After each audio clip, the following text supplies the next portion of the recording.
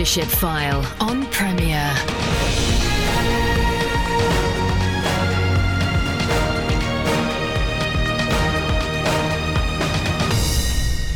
This is the Leadership File, bringing you conversations with leaders and experts on leadership themes.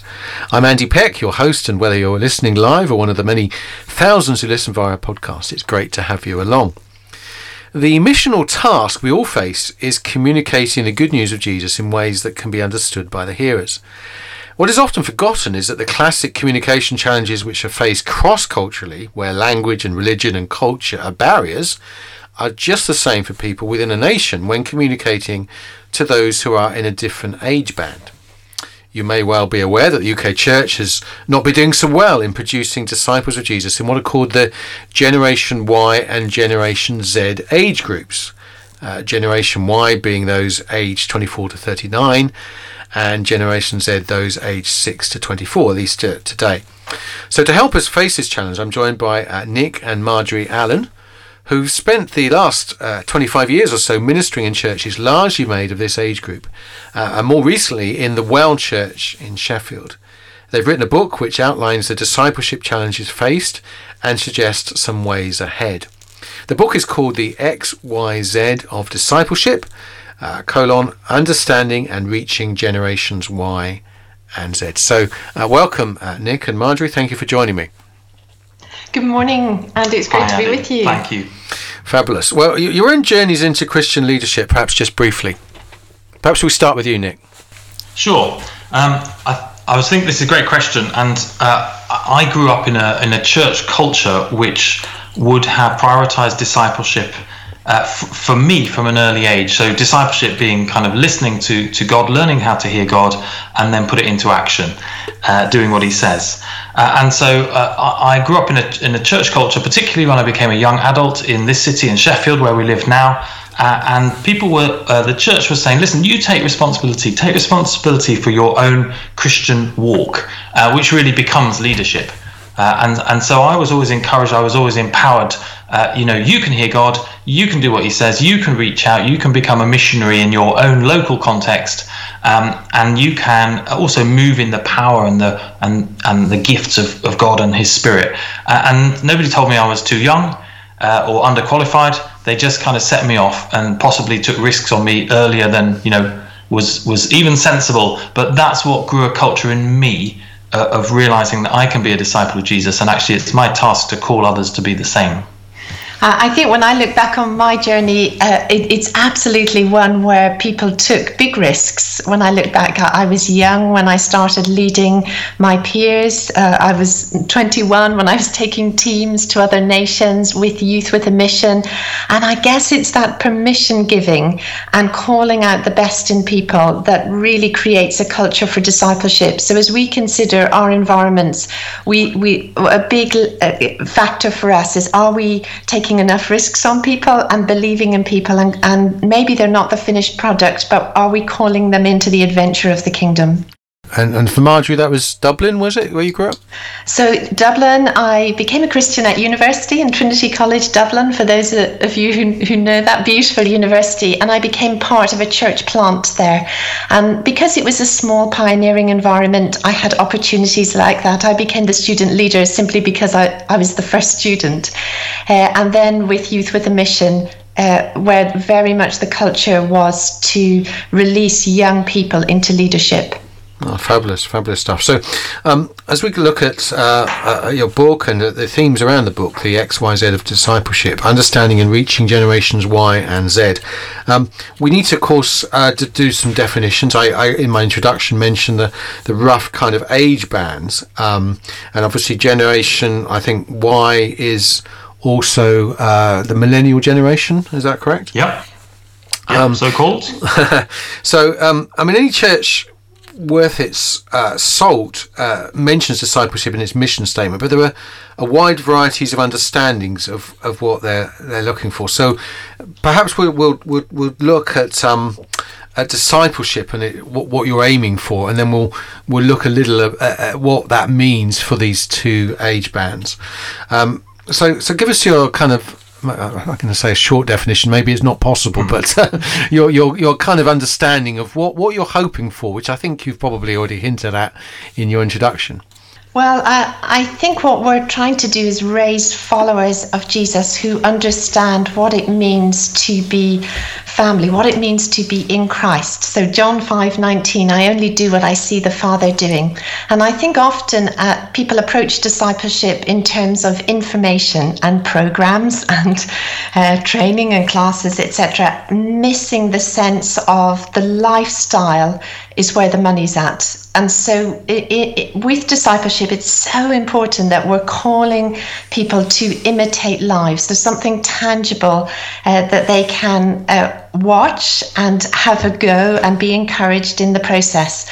And so I think it's creating context in our lives, in our homes, in our churches, where people can come alongside us. And with that, there's the challenge of, as Paul says, imitate me as I imitate Christ. What are they imitating?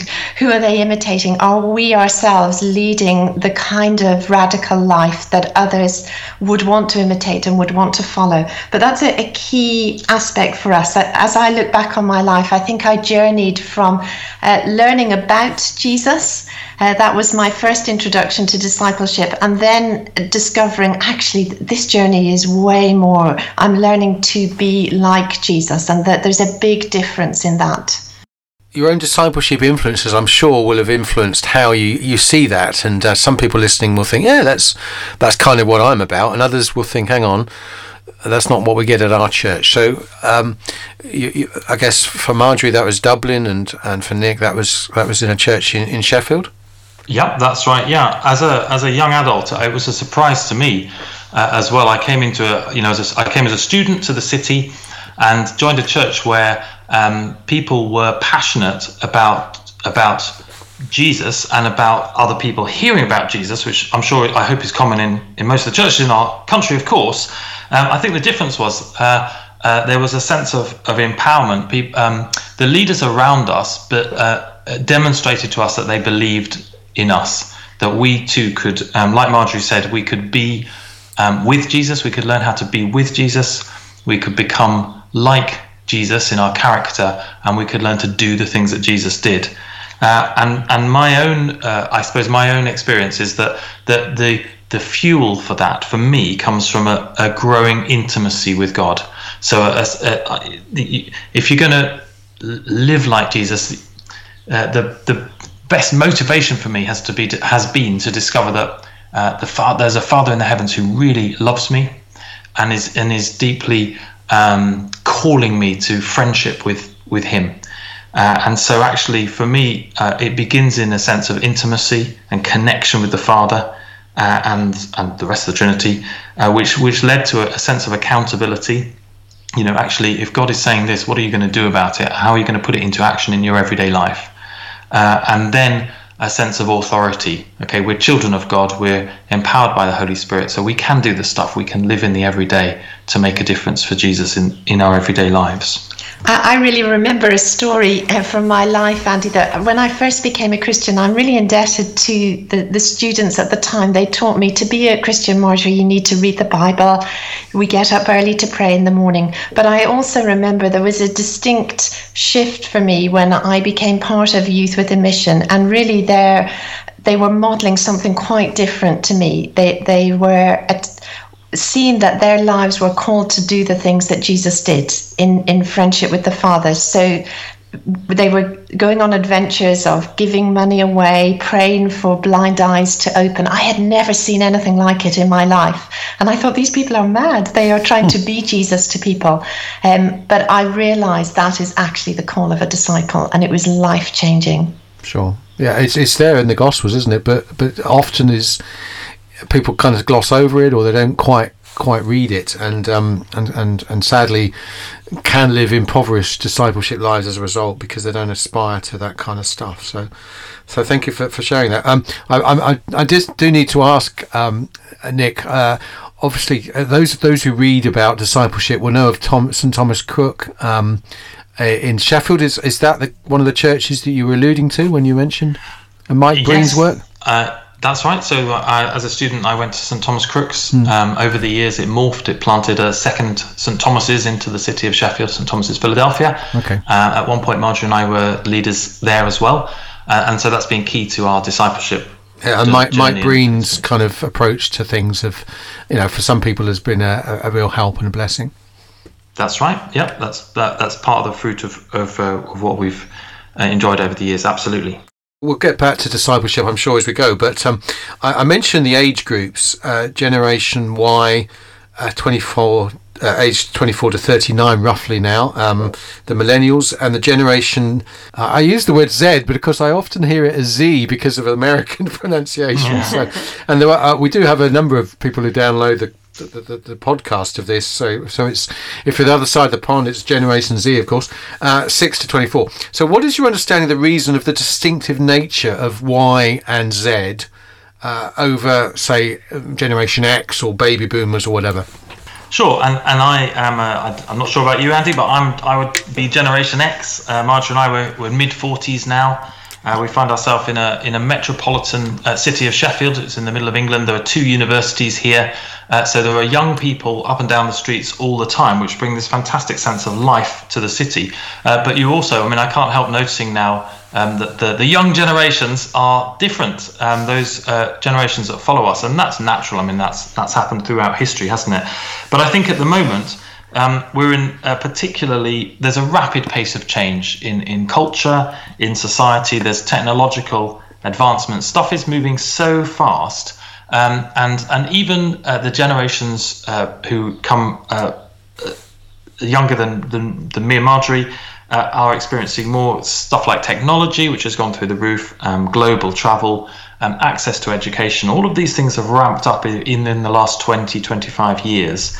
And we're in this globalized society now where you can say something in North America and you can hear it in the middle of England or in China, within a minute or two. So there's this rapid information flow going on all over the place.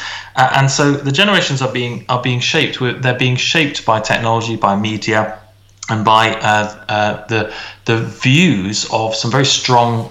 There's a possibility now for very strong views to go very quickly around the world, even if they're not necessarily even true.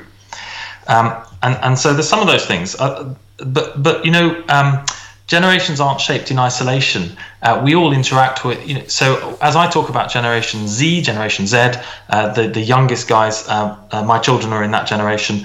They're shaped by us, by their parents and their influences, and by the church. So some of the things that the church has done or not done over the last 25 years or so has shaped why the generations are like they are and why they respond to church in that way. And that is something that we need to think about carefully sometimes. Okay, Nick, maybe we could just go to an ad break at this point, and then we'll kind of carry on. So you're listening to Leadership File with me, Andy Peck, and I'm joined by Nick and Marjorie Allan, who are reflecting on a book that they've written, The XYZ of Discipleship. We'll be back just after this.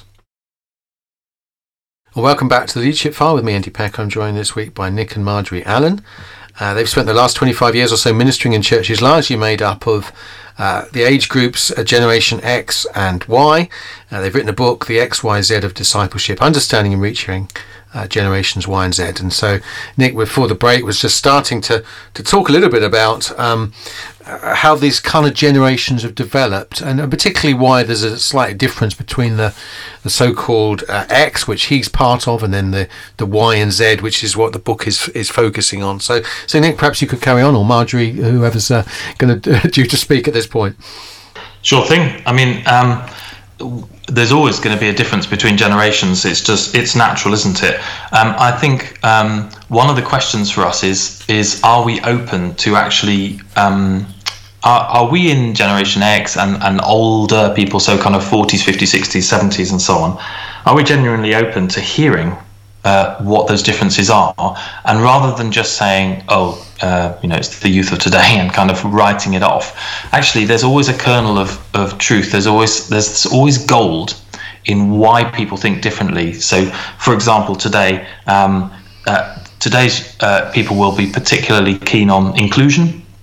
We talk to many young adults who wouldn't see any distinctions or wouldn't want to see distinctions in things like race or sexuality and behaviour and so on.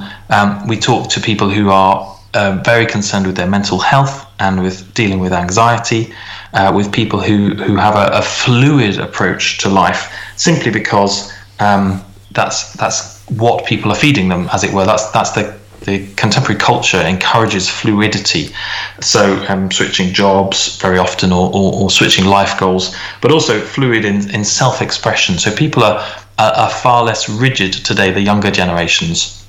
They'll see there's a lot of transition that's allowed in the way that people grow up and express themselves, even in the way that they express truth and fact today.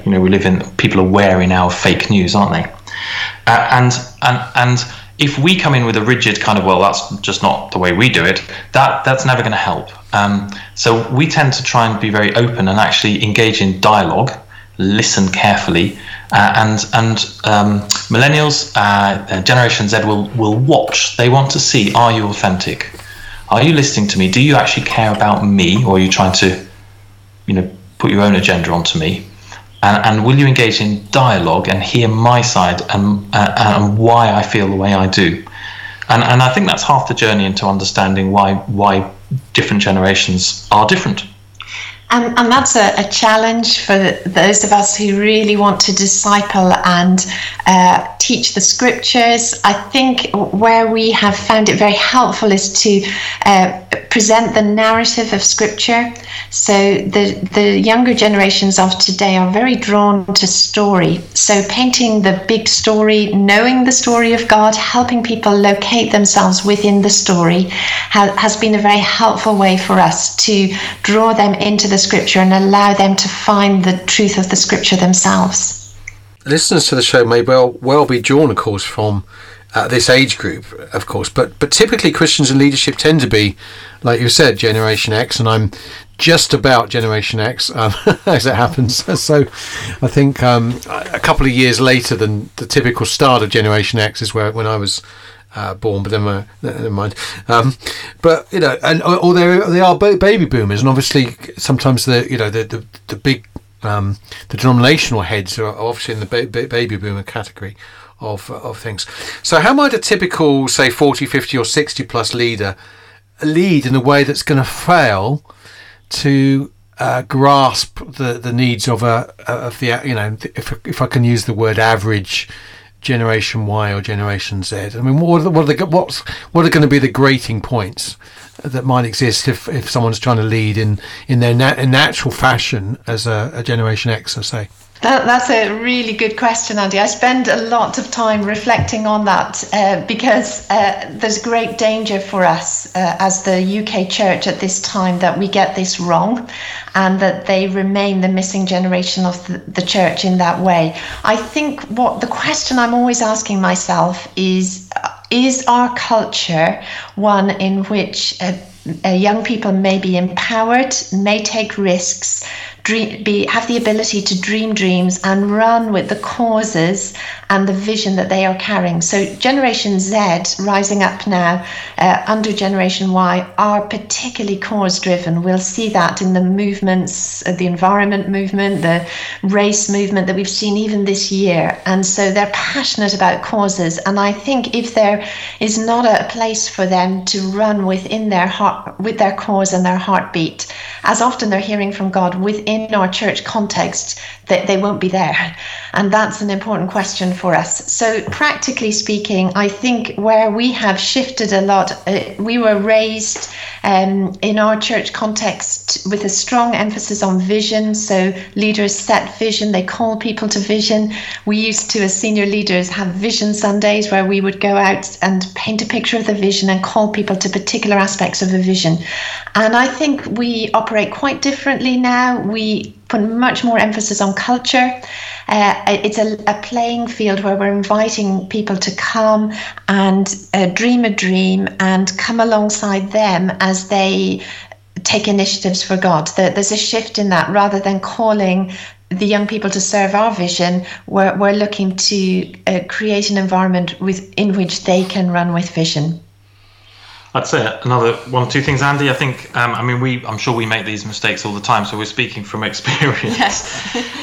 One of the things that I can remember coming down from preaching one Sunday morning, and I'd spent a long time preparing, researching the topic, and so on. I'd given it my all. I got down, and a young adult in our congregation kind of just said, that was fine, but here's what I think, and proceeded to tell me a load of ideas, and I thought, okay, hang on a minute. I didn't say any of this, thankfully, but in your head is thinking, but I spent a week preparing. I've read the book, yes. I'm the expert. But actually, today's young adults they don't recognise hierarchy in anything like the same way. We can't be talking down or kind of giving directive advice anymore, saying this is how it is. You'll just get a massive why question coming back. So it's much better to come alongside, to open it up to discussion, to debate, to allow a shaping, and actually to listen really carefully, because there's no point in appearing as an expert anymore. It's not received, just bounces off people. But at the same time, we mustn't take offence at that. It's just a generational thing. And actually, when young adults ask questions, it's because they care. It's because they want to be bought in, and this is a feedback generation. In schools, they're taught now today to expect regular feedback, and so there's no good receiving the email from a young adult either and just putting it in your to-do list for a week. We're talking about people who want instant responses, and it's a highly relational culture. So a lot of potential misshapes and so on in leadership of young adults can be avoided by actually simply engaging in dialogue and just talking and finding out what's going on in their heads and their hearts. Yes, I guess there's a sense in which, of course, the gospel and the Bible is intended to shape and critique our culture, and therefore, just because we prefer something doesn't mean it's, quote, right. But of course, if you look at the life of Jesus and his teaching approach, there was both direction, if you like, in a Generation X style, but there was also a lot of discussion, a lot of questioning, a lot of, the parables themselves would open up conversation and mystery in people's minds, which would be something that Generation Y and Z would be warming towards, perhaps. Absolutely. When we look through the Gospels, we see that Jesus asked, just like you've mentioned, Andy, far more questions than he gave answers. And sometimes I think those of us who are trying to disciple others, we forget that. And we're so keen to have everybody on the same page and have all the answers. One of the things we have learnt as we have operated within our context, because many of the young people becoming part of church are coming from completely unchurched backgrounds, and so lifestyle and views, it's messy. It doesn't necessarily look like church as we've known over the years, and we have to trust as well that Holy Spirit is the best discipler. So it's with wisdom that we're listening all the time to the Father and drawing these young people to see the scripture for themselves, trusting that ultimately discipleship is about transformation. We say that in our context, we're all being changed. Nobody stays the same. We absolutely believe in that. So that is what makes a discipleship culture. But sometimes it's knowing when we open our mouths and when we allow them to just take time and allow the Spirit of God to reveal truth to them. And that's a journey, that's relationship with God for us as we disciple others.